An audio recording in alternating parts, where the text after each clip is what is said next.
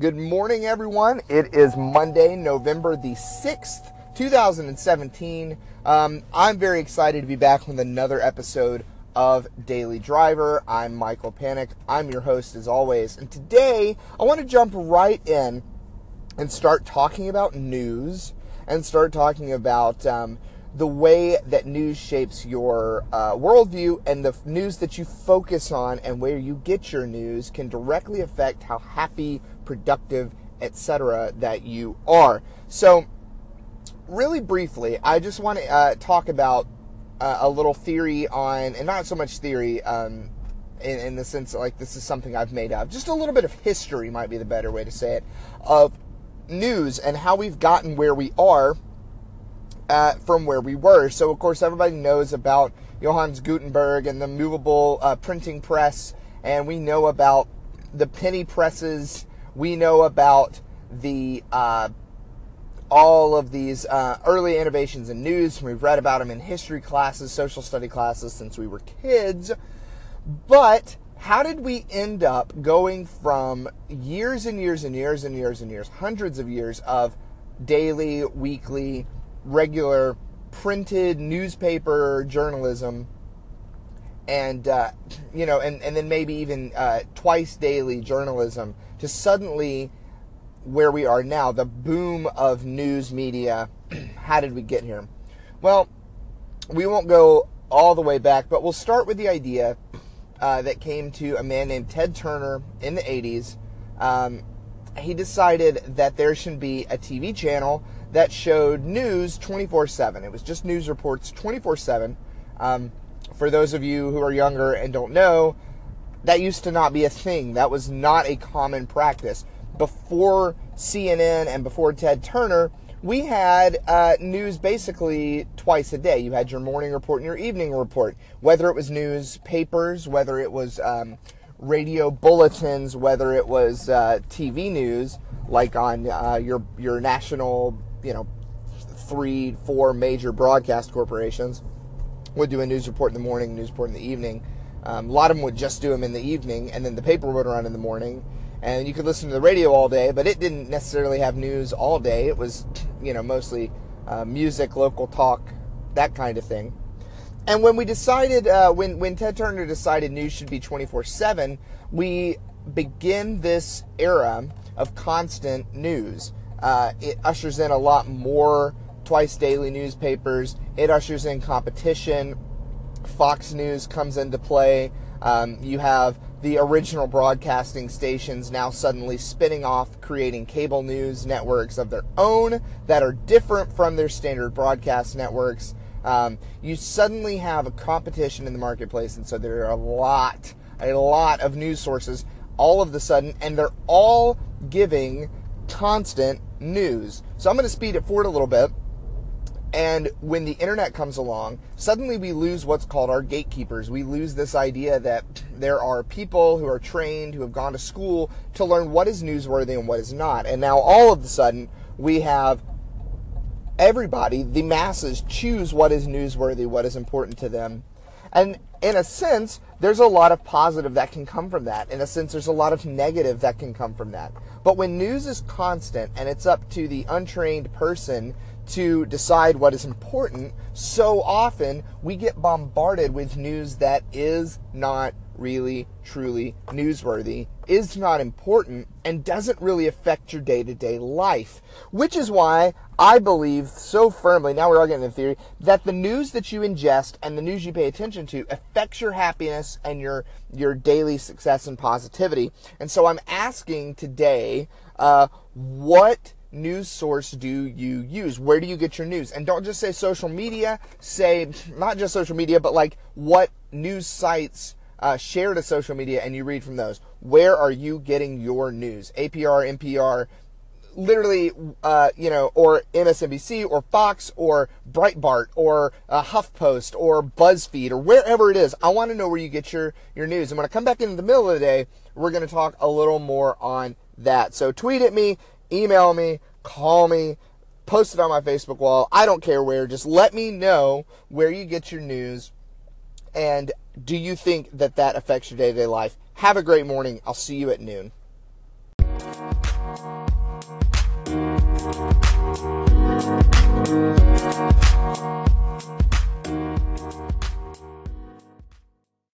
All right, we're back in at noon, or by the time you probably listen to this, it will be noon. And so today we're talking about news. Where do you get your news? What is your primary news source? And more importantly, I'm not just asking that for my health or yours. I'm asking because the source of news that you expose yourself to, and the way they present news and what they present as news affects your day-to-day life. It makes you a happier, more positive, or a more unhappy, more negative person. Because what you perceive to be the world is your world, okay? Let's say that again. Let's make sure that makes sense. What you perceive to be the world at large overall is your world. If you watch news and you listen to news that paints this bleak, dreary, end times picture of the world, first off, your news is lying to you, and it's not news, it's sensationalism, and it's wrong. It's a very exciting time to be alive. I firmly believe that there is a great, bright future ahead of us. You should be excited about it. You should be excited about the world. But I do want to throw up a red flag. I am not advocating a hide your head in the sand type of ignore the news type of mentality, okay?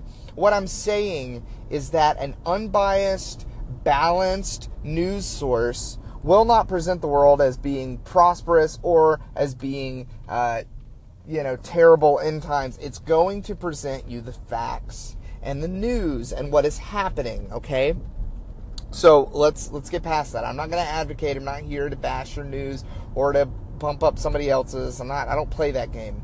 I'm just here to say that if the news makes you miserable, probably don't pay that much attention to it. That's the real point. That's the real facts here. Are that most news that you are exposing yourself to, that you take to be important, most things that you read, most things you interact with, probably don't affect your life that much. If you're out there reading your local newspaper, watching local TV, paying attention to your community, your county, your state, you're probably in the realm of things that are pertinent, relevant, important to you and your day-to-day life. If all you listen to is the president's latest tweets and whatever scandal that this congressman is in, or whatever scandal Hollywood has gotten into, or who's dating who in the music world, you are just paying attention to things that don't affect you day to day. Some things will, and you have to be aware of those things, and you have to be involved in the matters at hand. But your local government, your state government, your community, your city, those sort of involvements are what affect you every single day. It's what makes and breaks your weeks. It's important. So pay attention to it.